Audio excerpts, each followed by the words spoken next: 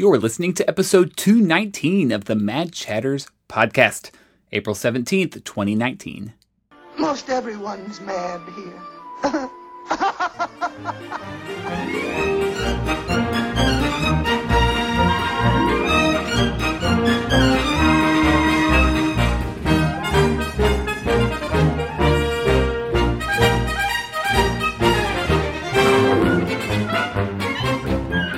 Welcome back to another episode of the Mad Chatters podcast, your very important date with the happenings at Walt Disney World and around the Disney universe. My name is Derek, and I'm joined today by my co-host and fellow chatter, Jeremy. Let's just start the revolution. Okay. And you can interpret that however you want. All right, well, it begins with this week's show. It's once again time for another episode, so that's what we're here to do, is to record another episode. However... Is that what we're here for? Yeah, we do this every once in a while. But we have a fun show actually planned for next week. So this week's episode will be kind of a shorter show. We're just here to tide you over until next week's show. And since we're doing that, we thought this would be a great time to bring you just some of the smaller updates we have from the parks, maybe a couple of smaller dining reviews, and then call it a day. So we are going to kick off this episode with a round of the Disney Fix.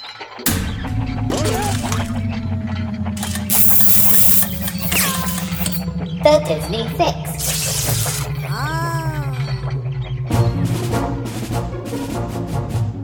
The last time we said we were going to do a quote-unquote mini episode, it ended up being like an hour and a half long, and I got at least 3 tweets about it, so we'll see what happens with this one.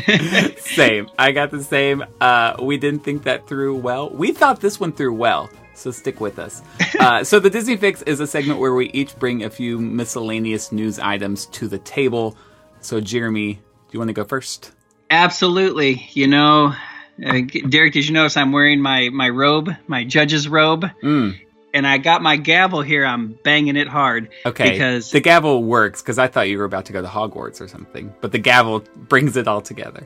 That's true. But I'm also wearing my Judge Judy lace collar. So that should have been the hint that I'm the Supreme Court Justice, Jeremy, tonight, because I have some Disney lawsuits to share with you. So these have been over the last couple of months. I kind of stow them away in my secret place. But this one's from the Orlando Sentinel.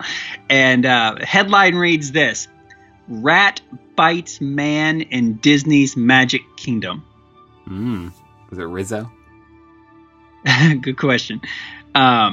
So this is from March the 26th of 2018. Oh, 2018. This is old. I did not realize that. Great. Wow. Well, I'm going to read it anyways. I didn't realize We're always on top of things here on the Mad Chatters podcast. That's right.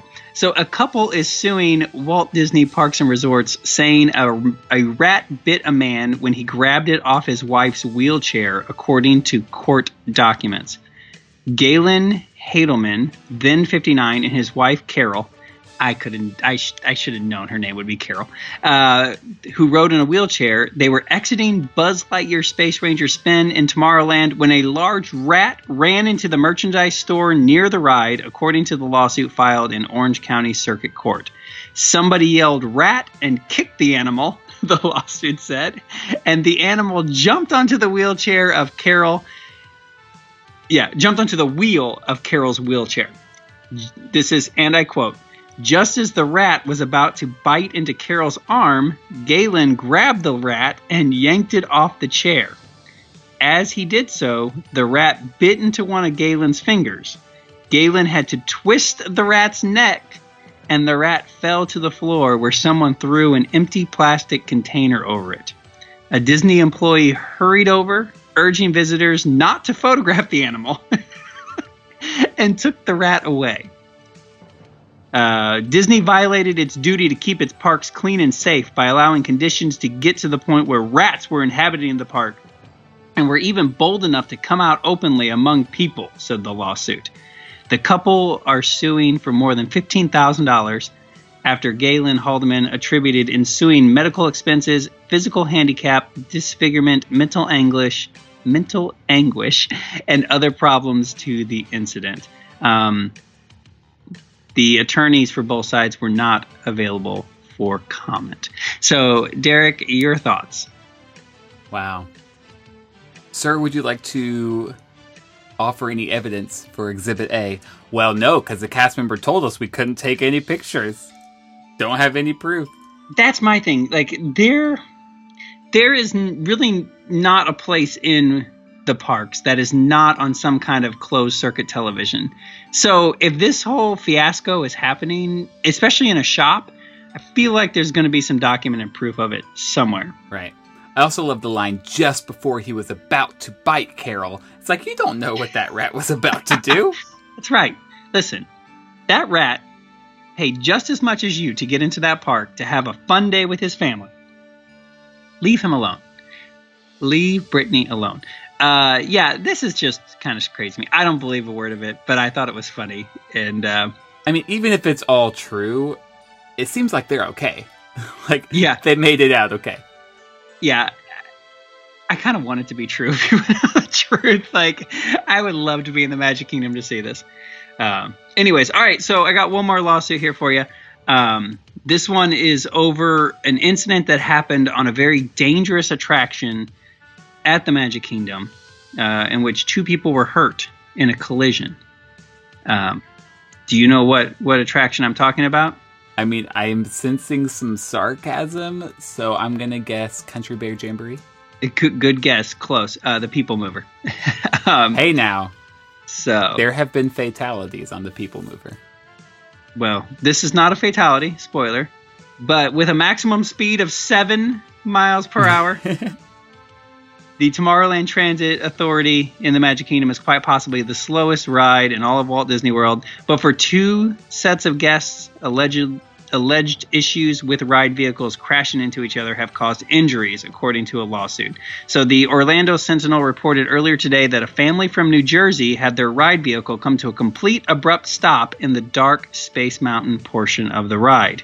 After the cart containing the Trigado family, whatever their last name is, after it came to a complete stop, it was struck from behind by a trailing cart, the lawsuit said, which called the People Mover, quote, dangerous and a concealed trap. Oh, my. According to the family's attorney, the force of the impact didn't fling them out of their vehicle, but it still caused serious injuries, which ultimately led to 2 orthopedic surgeries that cost more than $175,000 in medical bills. The family's trip to Walt Disney World took place in June of 2015.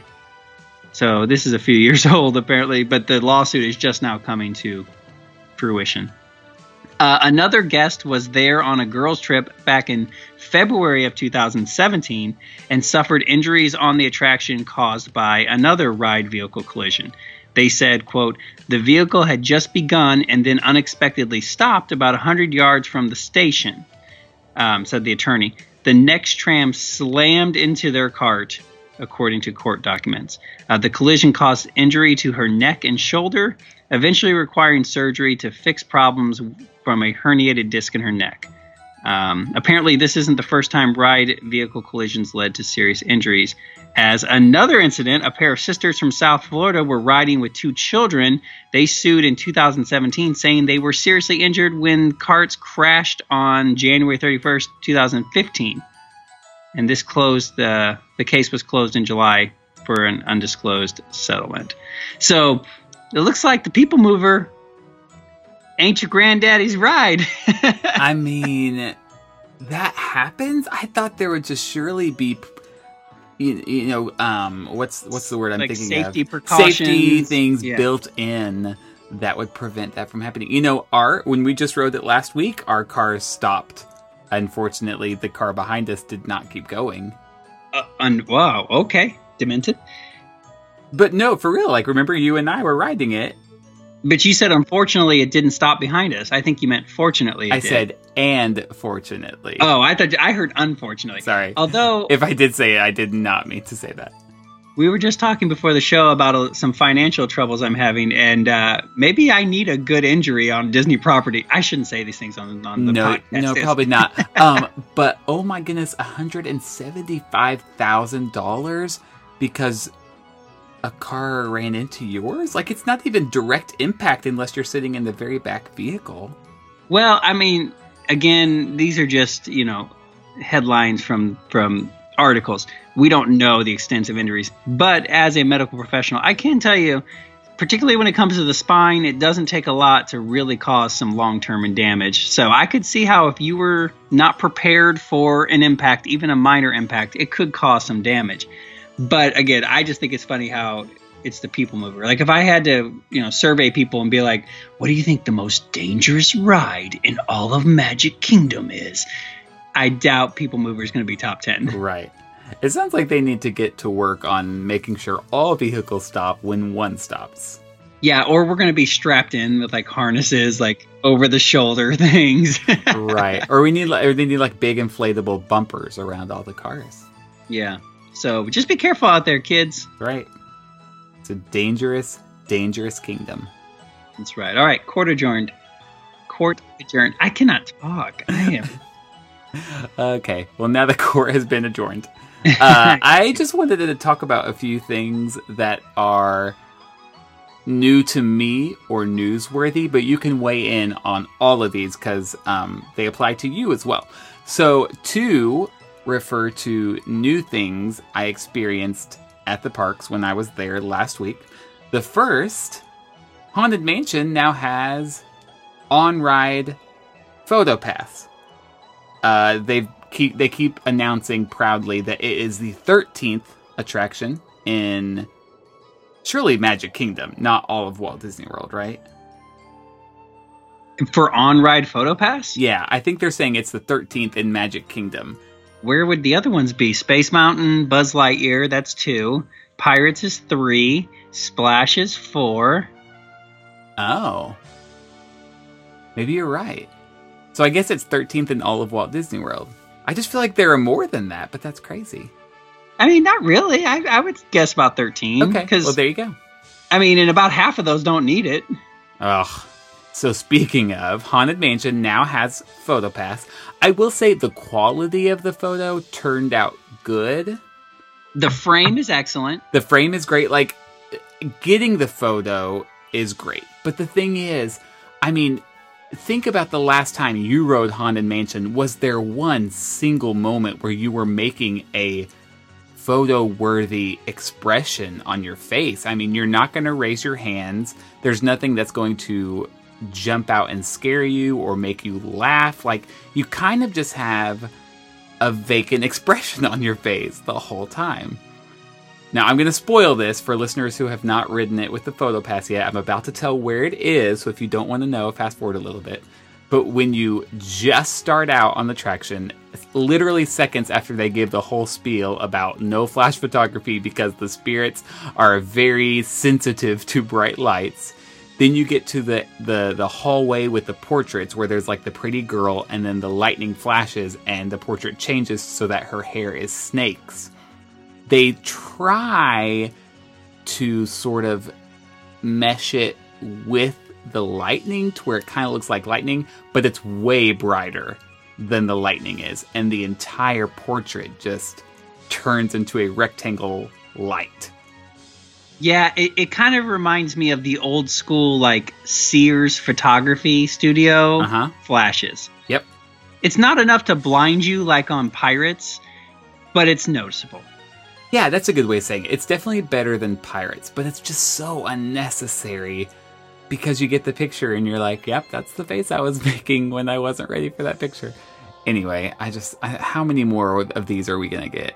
Every attraction, as long as they're selling. So, true confessions, I wrote it with you. You knew where the photo thing was. I told you, don't tell me. I want it to be a surprise. Fully expecting my face to be awful. Because, Pirates is the worst, the absolute worst place. No one looks good on that because It is the most random, not exciting part of the ride at all. At least put it at the bottom of the drop or something, but it's right there where it's just like, oh, and now I have epilepsy. So I'm like, don't tell me where it's at. And I tried to guess where it was. And my first thought was maybe it's by Madame Leota. And as you're passing by her, you know, when she puts the spell or whatever, you get the flash. And then I thought maybe it's the bride, like kind of like right as you're about to go out the window. Had no clue it would be right there at the beginning. That being said, I look terrific. You were all smiles. I mean, like, I don't know how that worked out. I had no idea it was coming. And I guess it works out for most people. Yeah, maybe so. And it's a good quality photo because, you know, Buzz, those photos are always so grainy. Yeah. But no, it's good. But to its credit, I think after it happened, you said, was that it? And I said, yeah. And you said, oh, it really was? So even you weren't like totally convinced that bright flash was the camera. Yeah, I didn't pick my nose the entire attraction just in case. Just in case, that's right. Yeah, but then I thought, you know, why don't they do like the moving pictures like they do at Tower of Terror, where like you get the video of you when you drop in slow motion? Why don't they do that with your little ghosts at the end that are like switching your head or you know that kind of stuff? That would be way more fun than that picture. Right. Maybe one day. Maybe that's coming. Hopefully. Yeah. So besides that, another new thing we both tried is something we talked about like 10 episodes or so ago when we did our episode about the unsung heroes of Walt Disney World. And we talked about some things that no one really talks about. And one of those things is at Port Orleans French Quarter. And it is a band that plays live, I think like 4 nights a week, starting at 8:30. And the website describes them as live music at Scat Cat's Club, which is this sort of lounge right by the quick service food court. It says, enjoy a cocktail and some New Orleans style live jazz and pop music with a southern twist. Okay, live jazz music. I'm picturing a saxophone, a trumpet, maybe an upright bass, you know, like dum dum dum dum dum dum. A piano. But what was it? Was a mandolin, an electric mandolin, and a guitar? Yeah, and not even near what I would consider jazz. It was straight up bluegrass. Yeah. And first off, not even in the lounge. Like, in the lounge is a very subjective place, apparently, because this is more like in the lobby facing the lounge. Facing the lounge. That's true. That's true. The stage is technically part of the lounge, but you're right. It feels like the lobby. Second thing, we brought the demographic of the audience down by about 20 years because everybody there was over 65. Yeah, that's true. And then once they started playing, I was like, oh, I get it. Now I get it. But it wasn't even like they played like New Orleans songs. Like No. they weren't doing like bluegrass versions of like Down in New Orleans, you know, from Princess and the Frog. They were singing like Ed Sheeran. Like, it was so weird. Nothing against them, like, not to take away from their talents, because they played their 2 instruments very well, and I thought they had pretty good voices too. It is just not at all what I expected from a place called Scat Cat's Club. Yeah, there was no scatting. No, give me Everybody Wants to Be a Cat. Exactly. Yeah, this is worth skipping unless you're super into this. But you could go down to any major downtown area around any bar and nightclub and hear the same kind of music being played on the sidewalk. It's so true. It reminded me of so many of the live acts I hear in Nashville, you know, walking around downtown. Yeah, so this was kind of a dud. It was interesting. But we were, like 10 of us showed up. This is going to be awesome. I've never done this before. Well, you know, we all showed up and I had a good time just hanging out and chatting with everybody. But in terms of like, ooh, I'm into this music, I lost interest about 10 seconds in. Once it kind of became clear what it was going to be, it was like, all right, this exists. Yeah.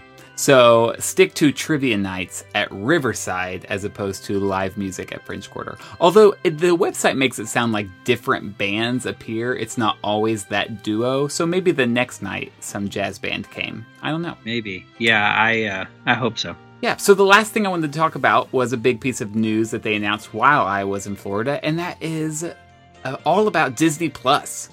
They dropped a whole lot of information on us all at once about Disney Plus. Just some highlights here. It's going to launch November 12th of this year. It's going to be $7 a month or $70 if you go ahead and pay for the whole year. It's going to feature 25 original series. Some about Marvel, some about Star Wars, some just completely original, some are reality shows. One is a documentary series about Imagineering.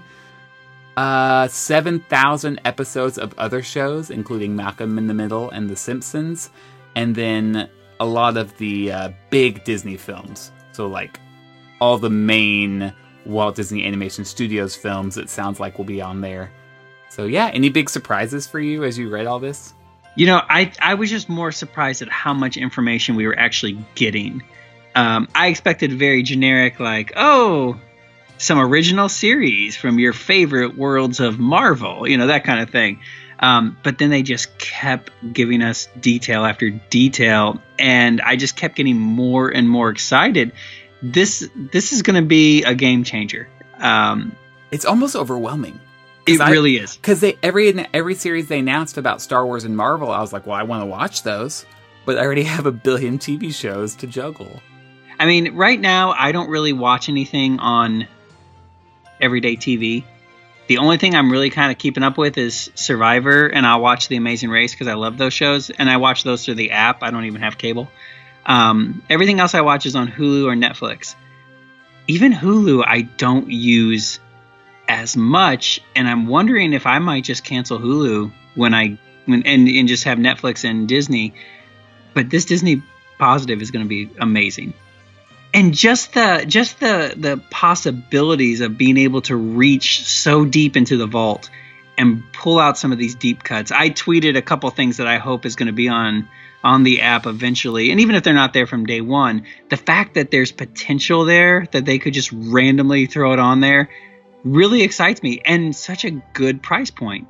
Yeah, I'm not surprised by this, but I did notice how almost all of the announcements were about new series they're pushing and new original films. And whereas when they first announced Disney streaming service, everybody was like, oh my gosh, all those old TV shows I love, they're going to be on there. Oh, there's that one movie that they produced that I bet is going to be on there. And Disney's like, no, we're pushing our new stuff. We don't care about all the old vault stuff. Well, that's true. I'm sure that stuff's going to be on. Maybe not all at once in like a big chunk like what people were assuming. But I think over time, it certainly will be. And I'm sure there's going to be a big chunk from the beginning. But that's not what's going to sell and get people excited. I mean, it's going to get me excited, but the general public's not going to care that Adventures in Wonderland is going to be on there. But they are going to be excited that, hey, there's a new Hawkeye series or whatever. Sure. And you can only get it here. Yeah. Definitely. Yeah. So I'm hoping that the pizzazz keeps them going, but they, treat the fanboys to a little something. Little something. Listen, all I want is bug juice on there. I just want to watch that show again. Yeah. Well, we will find out. Oh, and how about that bizarre Simpson thing that they put out? Did you see that? I just saw like GIFs of it, but I didn't watch the whole thing. Oh, you need to watch it. It is like the Twilight Zone. Like, I never thought I'd see the day where Homer Simpson's like, hello, we're so happy to be a part of the Disney family. I'm like, what? Yeah, it's crazy. Weird. It's so weird. Weird. All right, well, November 12th. It's just right around the corner. It'll be here before we know it.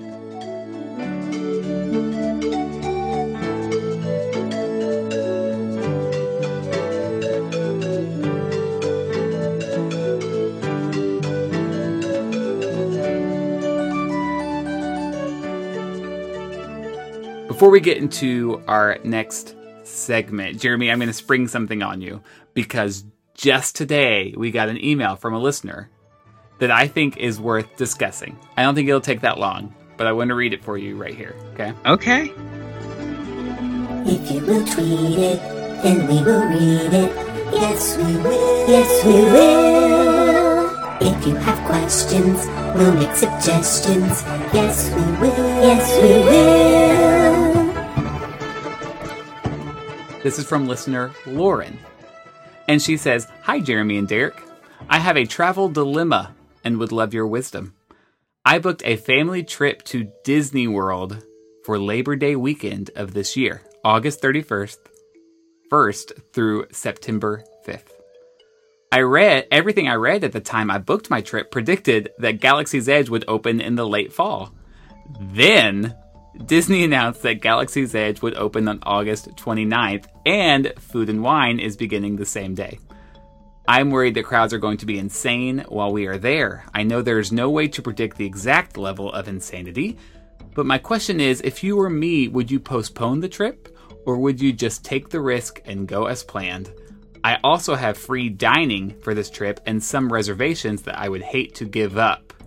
And she says, "Sighs like sadness from inside out."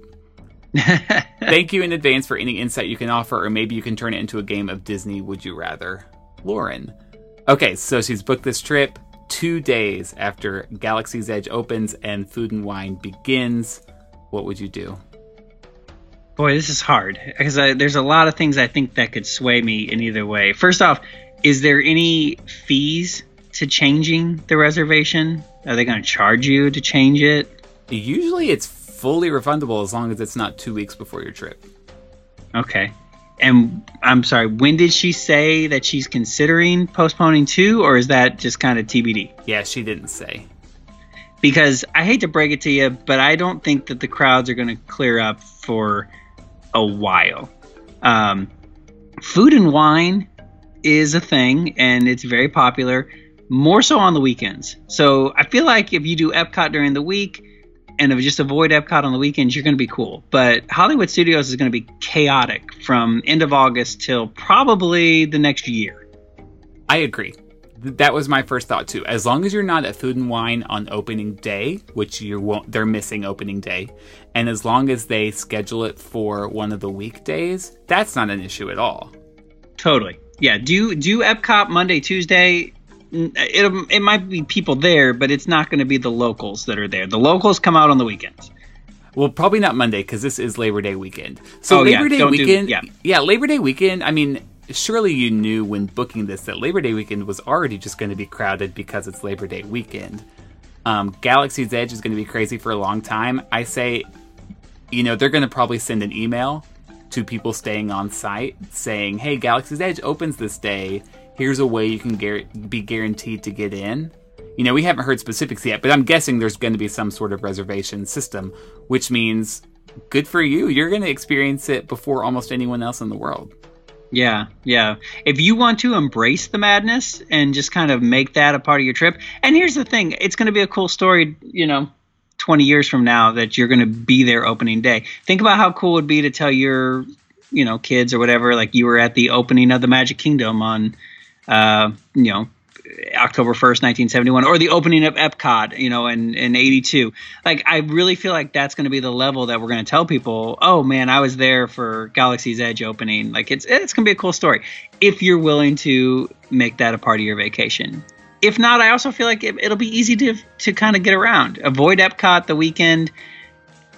Go do that on Tuesday, Wednesday, do Magic Kingdom or Animal Kingdom the other days. You may just have to write off Hollywood Studios altogether that trip, but I've been doing that for the last 5 years, so it's not that hard. Yeah. Hey, come on, you got free dining. Don't give that up. Yeah, I wouldn't give up the free dining. We're not big on the dining plan on this show anymore. If you've listened from episode 1, our opinions have greatly evolved on that. But the fact that it's free dining, I am all for. So don't give that up. Yeah. Okay, cool. So we're in agreement. Still keep it. Don't stress about it. If you can get into Galaxy's Edge, great. If not, it'll be their next trip.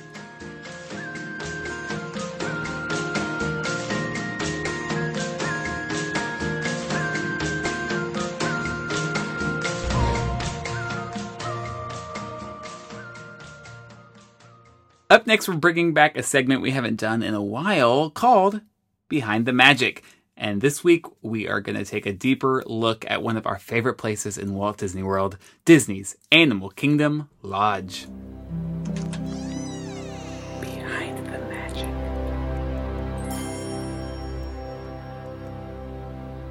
Animal Kingdom Lodge opened to the public on April 16th, 2001. So this month we're, I guess, celebrating its 18th anniversary. It was the most recent deluxe resort to open. I mean, some villas have opened since, or like the Bay Lake Tower, but this is the last full, from scratch deluxe resort to open in Walt Disney World. And they opened it adjacent to Disney's Animal Kingdom, which is why it's called the Animal Kingdom Lodge. It's kind of themed to South Africa, the southern region of Africa, not the country South Africa. I assumed Joe Rohde was heavily involved in this, but it was designed by Peter Dominic, who also designed the Grand Californian Resort and the Wilderness Lodge in Walt Disney World. The Iwerks to Joe Rohde. It's all coming together, yeah. Yeah, this guy, I didn't realize that he designed Wilderness Lodge and Grand Californian. Like, that's a pretty impressive resume. I also didn't realize that Animal Kingdom Lodge didn't open at the same time as Animal Kingdom. I just kind of assumed they were the yin to each other's yang. Right. In my mind, this is how the meetings went. Animal Kingdom opened in 98. It was doing well, and then they realized, wow, Animal Kingdom is way out there on its own. When you look at the map of Walt Disney World, it's kind of set apart from everything. So they're like, well, let's put at least one resort that is next door to it, Yeah. And that's what they did. People like animals. People like giraffes. They want to wake up and see a giraffe. That's right. So speaking of animals and Animal Kingdom, not only are you close to the park with animals, but they put animals in your backyard. I think some of the savannas opened later on with the DVC editions, but now currently there are 3 different savannas. Each savanna is about 10 acres. And you can see animals like wildebeest and zebra and giraffes and kudu and water bucks, and you don't even have to be staying there. Yeah, it's really kind of cool. Like, there's just something about seeing animals like that automatically turn you into a child. And you can't help but just point at them and yell when you see them. We were having dinner there the other day, and we just mid-conversation, we're talking about zebra. Yeah. And, you just do that kind of a thing. It's just natural. Yeah. So we've talked about this lodge a lot in the episodes we've recorded, but what is it about Animal Kingdom Lodge that you love and why you tell other people to visit? Well, I mean, to me, as I've said, I love Animal Kingdom, the theme park. And so this is just a natural companion to it. And maybe it's just because I'm from Missouri and I don't get out much and I've never actually been to Africa, but there's just something so alluring to that African architecture and the music and the design. And again, just the exoticness of seeing these animals that are not native, or you've only ever seen them like in a zoo or on television. And here they are in a more spacious pen.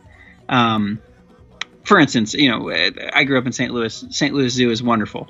They have a zebra enclosure, but it's not the biggest area. But when you see them, particularly at Animal Kingdom Lodge, I mean, it's a pretty big space that they're allowed to roam. So you get the feeling that they're very in their natural element. Mm-hmm. It always feels so peaceful. Like just walking into that lobby, there's always kind of a hush and a relaxed vibe to it that I love. Yes, and even when you go out onto where the animals are, everybody's just kind of talking like this because we don't want to spook the animals. Right. And they still play the African style music out there with like the drums and stuff, but it's all very hushed and somber and respectful. Yeah, so I think what some people don't know, in fact, I think, sorry to shout out my sister in this way, but they went here to dine, and I don't think they realized that anyone, whether you're staying there or not, can just walk straight out the back doors of the lobby, and the animals are right there 24/7. So you are completely allowed to walk through those double doors at the back of the lobby, step outside, look at the giraffes, look at the zebras, or zebras, as they will tell you they are pronounced. And it's totally free. Go take advantage. Definitely. Yeah, and this a great lounge, as we've talked about before, Victoria Falls Lounge there. A great place to relax. Yeah, let's talk about the dining. So some of my absolute favorite restaurants on property are here. They have the quick service, which is the Mara, a delicious sort of food court-esque type place, with a few different food stations. They've got Sanaa, where we just dined at last week. Must get the bread service if you ever go. They've got Jiko, which is one of the few signature dining experiences on property. And then sort of in between, they've got the buffet of African-style foods called Boma. And other than Jiko, which I've never been to, I can say that the other three are absolutely worth going out of your way to eat at. Agreed. I love Boma. It's a buffet, so if you're not into buffets, this is probably not for you. But Sanaa is divine. Mm-hmm. In fact, I'm craving it right now. My mouth is watering a little bit. That bread service. Oh, man. Also, I just love the style of this resort. Like, I didn't really realize this until I was reading about it today, but it's a big resort. Like, it's very expansive because you've got Jumbo House, which is the main building, and back in 2009, they opened up the DVC section, which is called Kidani Village, basically a whole second half. But when you pull up, what you see when you're, showing your ID at the front gate, you just see thatched roofs that look like a small gathering of huts, basically. And you would have it looks like an African village. And until you take 2 or 3 turns, you don't see that huge main lobby. Yeah. And again, you talk about the hushness of this area. Like, you kind of get this feeling you're in the middle of nowhere, even though you're not. It's wonderful. Yeah. One of my favorite things that I learned about recently was the Jiko wine tasting at 3 o'clock every Wednesday. For $30, you can make a reservation to where they give you some cheeses and some wines, and they teach you all about them, and you get to have a very intimate setting, one-on-one with your guide, your wine guide. And I found out today that on Wednesdays and Saturdays, you can book a 4-course lunch with an animal specialist at Sanaa, and you eat 4 courses, and they answer any questions you have about the animals. Really? Yeah. All these little hidden things at the resorts that you really got to search the website to find. That sounds like an Impractical Jokers sketch gone terribly wrong. Where they got like the earpiece in. Yeah. Or there's people asking questions and they're like, just making up answers. Yeah. That'd be amazing. Yeah. So Disney's Animal Kingdom Lodge, worth a visit, even if you're not staying there. Definitely worth staying there if you have the money for it, I'd assume. I've never had the money for it. Yeah, unfortunately not. But this is definitely my top. Probably of all the deluxes, this is where I want to stay the most. I think when I look up rooms, this always tends to be the least expensive of the deluxe resorts. Yeah, it appears that most of the rooms are available with 2 queen-size beds or 1 queen-size bed and a twin-size bunk bed. So they kind of accommodate bigger crowds, I guess you could say. I've heard that people like these rooms because they can hold more people. Okay, yeah. Well, and like a third of them have a view of the savannah, which is just so cool to wake up every morning, step out on your balcony, and there's a giraffe. There he is.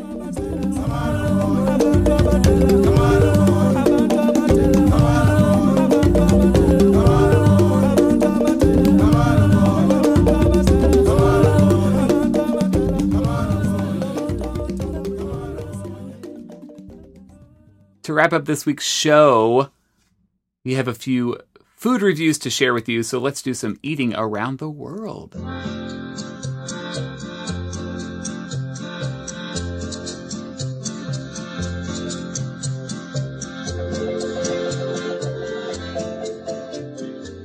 All right, so instead of focusing on one restaurant, we're just going to focus on several that we visited over the last couple months. Jeremy, why don't you start? What's a place you want to talk about? Well, I want to talk about the most delightful lunch we had the other day, and that was at the Rose and Crown in the UK Pavilion at Epcot. I have dined here. This would be my 3rd time dining, and I think we reviewed this with Matthew because he was the one I was with the last time I was there on a previous show. But it's been some time, and we wanted to review it. I actually had gotten a tip from a cast member that the Rose and Crown had some new vegan options. Excuse me for being obnoxious, but I'm vegan now, and I'm looking for good places to accommodate myself while at Walt Disney World. And somebody told me you got to try the Rose and Crown. They got some really good options. Totally caught me off guard because I would not expect the Rose and Crown to be such a place, but it turns out it is. So Derek and I went there for lunch. Your first time dining there, correct? Yeah, I'd never stepped foot inside. And it's a lovely little thing. Do you what was your first impression you want to say since this was your first time? Honestly, it was pretty much what I expected. Like, I have been to Irish pubs, and I know this is the UK pavilion, but I've been to Irish pubs. We've been to one in New York. We have one in Nashville. I've been to Raglan Road in Disney Springs. I do feel like they all share a similar vibe. Like lots of dark woods. Yeah. It's the Dark Woods is good. There is a full bar inside here, as well as there's lots of seating outside. We sat inside. Ironically, I told Derek we sat at the exact same table that I sat with my brother. Gosh, probably 5 years ago now, when he came down. And then we both ordered. Now I decided to have the vegetable. No, that is not it.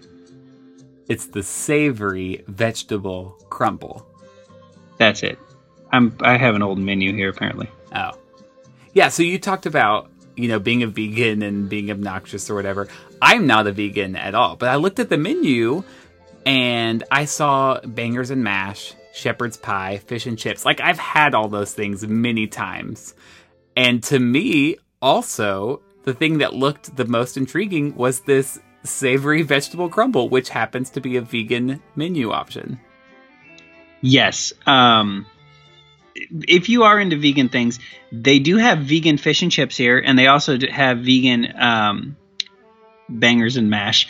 But yeah, we both went for the savory vegetable. It had the soy-based bangers included. Mm-hmm. Right. Yeah, it said meatless bangers on the menu. Meatless bangers. And it also, so in it was I can read it to you if you want. Please do. Okay. I'm trying to the Walt Disney World website describes it as seasonal vegetables, which was like what, zucchini, squash, something else. Maybe one other thing, with meatless bangers in a plant-based cream sauce and topped with a savory herb and plant-based cheese crust. I described it as a very fancy squash casserole because you have the squash and the zucchini. The cream sauce reminded me of like a cream of mushroom soup or a cream of chicken soup. And then the herb and plant-based cheese crust was like, the savory crumble that goes on top of the casserole. And then throw in some bangers as well, some sausage. Yeah, it was divine. And it was really hot that day. So to me, it was very fitting for a nice light lunch that wasn't too heavy. And it just was so refreshing to me that day. I loved it. I really did. Very good. And like Derek said, he's not vegan and he loved it. So don't let the vegan title scare you away. And I have heard other people talk about their shepherd's pie and bangers and mash and say they're, if you like those menu items, they make them top notch there. I just was ready to try something new. Yeah. Does it say the name of the drink I had on there as well? I think it was called a shandy. Does that sound right? Oh, yeah, maybe so. It had Sprite, right? It's half Sprite, half of one of the ales. And I am not a beer and ale person. I just don't like the hopsy taste of it. It's just not my drink of choice. But let me tell you, you mix that with some Sprite and woo, it was good. I enjoyed it. They gave you a full glass of that. Definitely. Well, it was $9. They better be full. So since it wasn't like the full-on beer, it wasn't as heavy to me either, which was a good thing because I always feel like I gain 20 pounds when I drink something like that.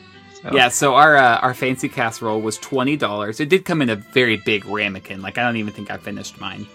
But yeah, $20. They do offer lots of discounts here for certain, groups of people. Yeah, AP discount. AP discount. Yeah. So there you go, Rose and Crown. And I think the lunch and dinner menu are the same. So you're not going to spend more at dinner than you do at lunch. I recommend. Yeah. All right, so I'm going to take us over to the Gasparilla Island Grill.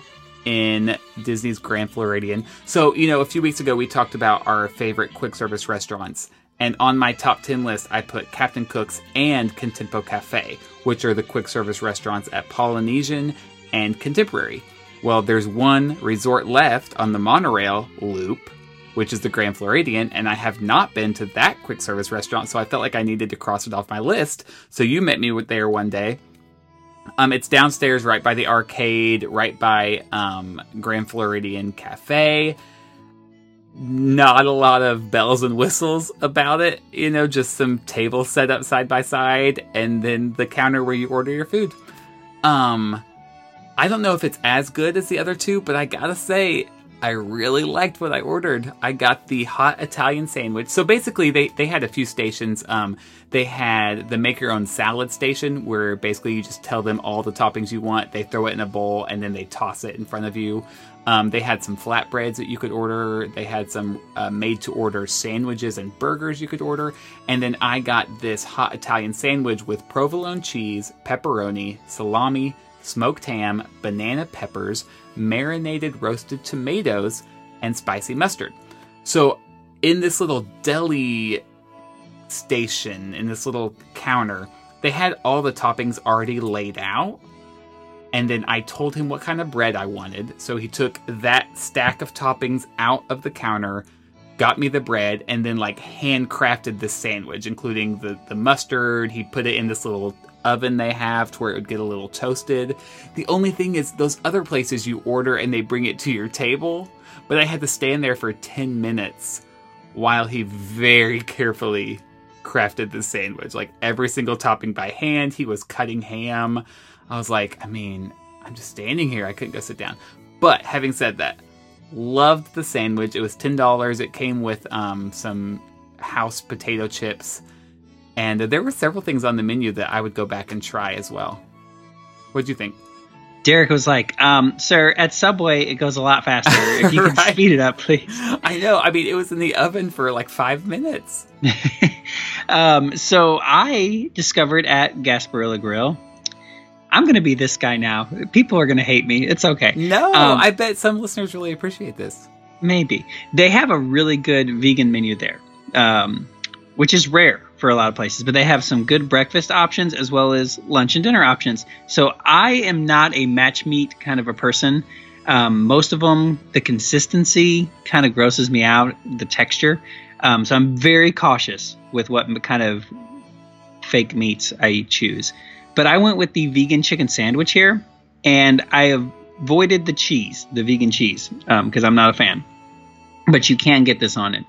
And let me tell you, it was delightful. It had spinach and a raspberry mustard on it, which added just enough sweetness that really put it over the edge. Yeah, that sounds good. It was really good. And I will say the chicken, the fake chicken, if you would, had the consistency and taste of chicken. So I was very impressed by it. I think I had half my sandwich done by the time you got back with your sandwich. I know, golly. But it took so long. I was like, this is why you need pagers so I can go take it back to my table. Definitely. But if you're looking for breakfast there, they have a tofu scramble, which sounds good to me. They also have some avocado toast bacon thing that also looks good to me. But they also then have the vegan burger and a vegan pizza there. So lots of options for the vegs. Yeah, I think the monorail deluxe resorts are 3 for 3 as far as quick service goes. I don't think you can really go wrong. The cool thing about this place is it is right by the boat dock. So I was at Magic Kingdom that morning and you were coming in from home. So when it was time to eat, I just hopped on the boat at Magic Kingdom. It took me straight to the Grand Floridian. It got off and the restaurant was basically right in front of me. So it's a nice little getaway if you want to get away from the Magic Kingdom crowds. Yeah, I did not have such luck because I took the monorail there from the TTC. And then once I got to the lobby, I said, where is the Gasparilla Grill or whatever it's called? And they're like, okay, so you're going to want to exit this building and walk. And I was like, oh, man, it's going to be a while. So it was not that far. No, it's just off the lobby. Yeah. All right, so anything else? Any other restaurants? I thought we had one more. Do we not? I have one more. You weren't here for this though. Oh, then no. Those are my two then. I was going to talk about Hollywood Brown Derby real quick. I don't think I talked about this. You mentioned this. Yeah, I've been to the Brown Derby one time. Yeah. But it was a long time ago. Okay. The atmosphere has not changed. I can tell you that. I can't believe I waited so long to go here. Like, I'm already ready to go back. I love the atmosphere in there so much. It feels like it feels so old school MGM Studios, but in a timeless way. I could see that. Because it has like the cartoony pictures on the wall. Like caricatures of celebrities. Now, my question is it still considered like a signature dining? I don't know. See, people kept telling me for years it's really expensive. And I think it is 2 points, or at least it was at one time. It was 2 points on the dining plan because it was signature. But I think in the last couple of years, they have revamped their lunch menu to make it more reasonably priced. So for instance, let me read you some. Like, there are a few items in the $40, like the Wagyu beef, of course, or the lobster. Like, that's going to be expensive. But you can get shrimp and grits for $26. The braised beef short rib is $24. They have pork belly pastrami BLT for $22. This is reasonable. The andouille crusted chicken breast is only $19. And I got our famous Cobb salad. Okay. Like, it says our famous in the title. That's what they're known for. I even asked the waiter. I gave him a couple options, and he said, no, you got to get the Cobb salad, which happened to be the cheapest thing on the menu. It's $18. And I was like, okay, I mean, I do love Cobb salads, and if you're known for it, I want to know why. Because that's where it was created, right? Exactly. Was at the Brown Derby. The real Brown Derby, right? Yeah. So it's got, lettuce, turkey, bacon, egg, tomatoes, crumbled blue cheese, avocado, chives, and then Cobb dressing. And I will say it was great. The only thing is, like, with a salad like that, once you mix all the ingredients, every single bite is the same. Yeah. Like, it was already mixed when it came to the table, so every bite had that sharp blue cheese taste. And about halfway through, it's like the law of diminishing returns, where it's like, okay, but this is the same. Like, it's the same flavor over and over again. Wow, you got really deep on that. The law of diminishing returns. Hello, business major. Wow. Yeah, so I'm glad I ordered that because I enjoyed it, and now I can say I tried it. But honestly, I would love to go back and try some of their other items just because I just loved it from start to finish, just being in there. Dorman Nesbitt came by, scooched me over, sat in our booth, and talked to us for about 5 minutes, so that was a neat experience. And you were there with our good friend Aaron Wallace. Correct. What did he order? He ordered the same thing, and you can also add a meat to it if you want. I got chicken, he got shrimp. Okay. He did say he wished he had gotten chicken because the shrimp kind of messed with the vibe of the Cobb salad. Yeah, we both liked it. And like I said, I'm glad the waiter talked me into ordering that. But I'm ready to go back and try like the shrimp and grits or the burger. Again, this is years ago that I was there. I had the duck, which is not even on the menu anymore. But I had duck. Yeah. I thought I was bougie. No, it is on the dinner menu. Oh, there you go. I had the duck. Duck confit pumpkin ravioli. Oh, see, there was no pumpkin ravioli. This was like a duck with venison, I want to say. Oh, look at you. I know, I was snooty. Now, and we ended our meal with their famous grapefruit cake. Okay, and see, I had the grapefruit cake. Let me tell you, hated it. Okay, so here's the thing. It tastes like grapefruit. I mean, they nailed it. And it was not in a good way. Well, and it was so moist, like it was baked exactly like a cake should be, and yet it was like the icing was as icing should be. Like they did nothing wrong. It's just grapefruit is very bitter. Uh-huh. And when I want cake, I want something sweet. Yeah. It definitely makes you pucker. Yeah, and we couldn't eat the whole slice. Like, how do you eat a whole slice of that? I ordered it because the Brown Derby is famous for that, like Cobb salad and grapefruit cake. Like that is Brown Derby history.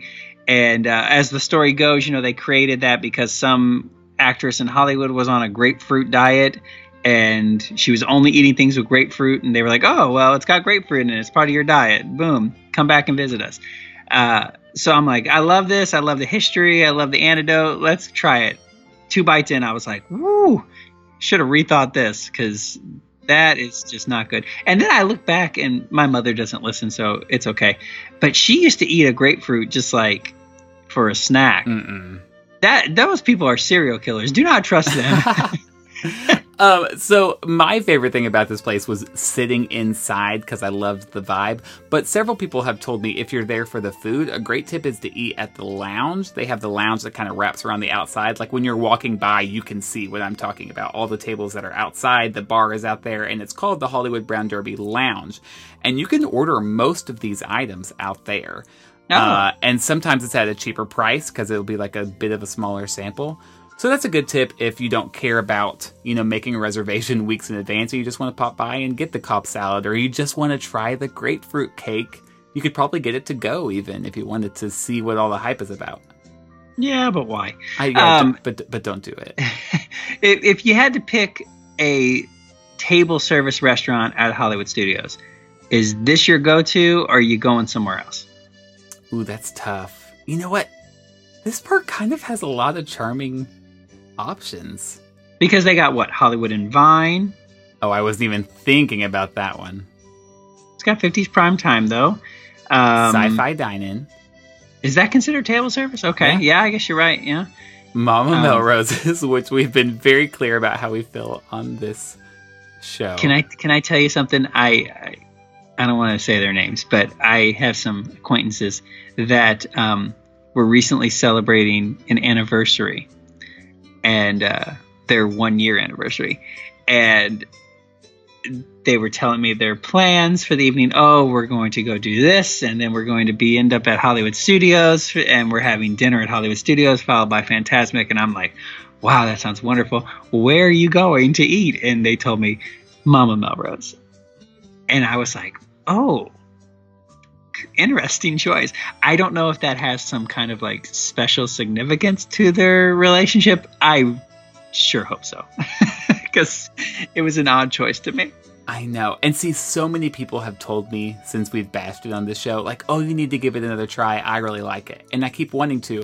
But then just this week, Tom and Sarah Bricker, friends of the show, who they put out the Disney Tourist blog, which I love. Like, I'm all over that website. Just this week, they put out a review, and they were not very kind to it, and I felt so vindicated. I was like, I told you, it's not good, you guys. I mean, I'm convinced that probably ABC Commissary and Pizza Rizzo share a kitchen with Mama Melrose. Like, it's probably all the same. Yeah. So to answer your question, I actually think I would go back to Hollywood Brown Derby for a second time before I went back to any of the others I've tried. Interesting. Okay. Yeah. I would probably think 50s prime time is probably my go-to, even though it's been a while since I've been there and my diet has changed since I've been there. Maybe there's really not a lot of options for me anymore. But boy, every now and then I think about that fried chicken at 50s prime time and I get a little mouth watering. Yeah, the last time I went, like, I still love to go just because of the atmosphere. The last time I went, my meatloaf actually was kind of dry, which was a shame. But it's like Grandma cheaper. made it. That's true. That is true. I mean, not my grandma, but if that's the vibe they're going for, that's funny. Yeah. So there you go. That's what we've tried. And I went to a lot of restaurants that I've been to a billion times before, so no need to review those again. Yeah, what's funny is like there's still so many places to go and try, but we've really covered a lot of ground in our 10 years of Disney dwelling. Yeah, that's true. Have you been to Chicken Guy yet?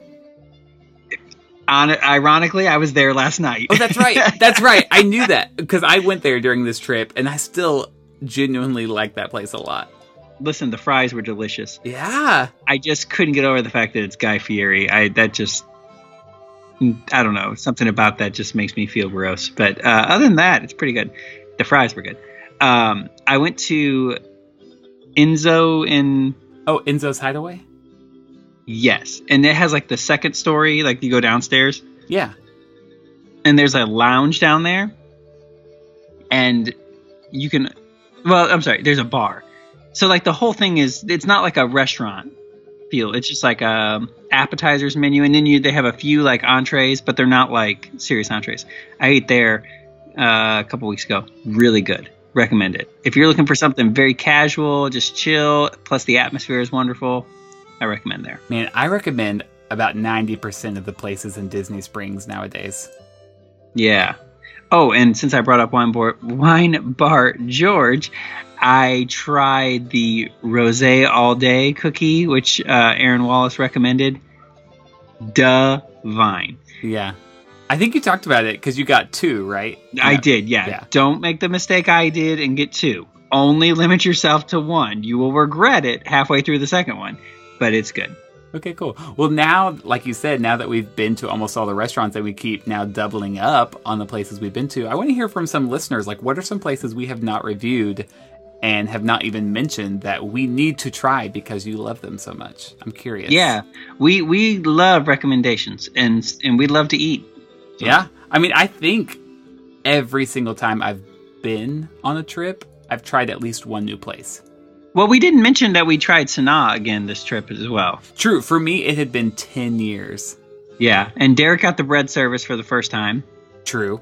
Loved every single spread. And what did you order? What was your meal? Oh, what did I get? Because he talked me into it. Oh, it was like that African sausage. Oh, that's right. Yeah. On naan bread. And then I forget what the garnish was, but it was good. I kind of wish I'd ordered something else, but I liked it. Yeah. And shout out to our waiter who gave us complimentary champagne while we were there. That's right. Our waiter who you guys said looked like Bobby from Queer Eye, and I think you're crazy. I still stand by that. All so right. Thank you, Bobby. Could not tell you his real name. Nope. All right, so there you go. That's our mini episode, ran about an hour. That's okay. We'll be back next week with an even longer episode. So come back for that. Until then, have a great week. Hey, take a little time to find the magic in every day.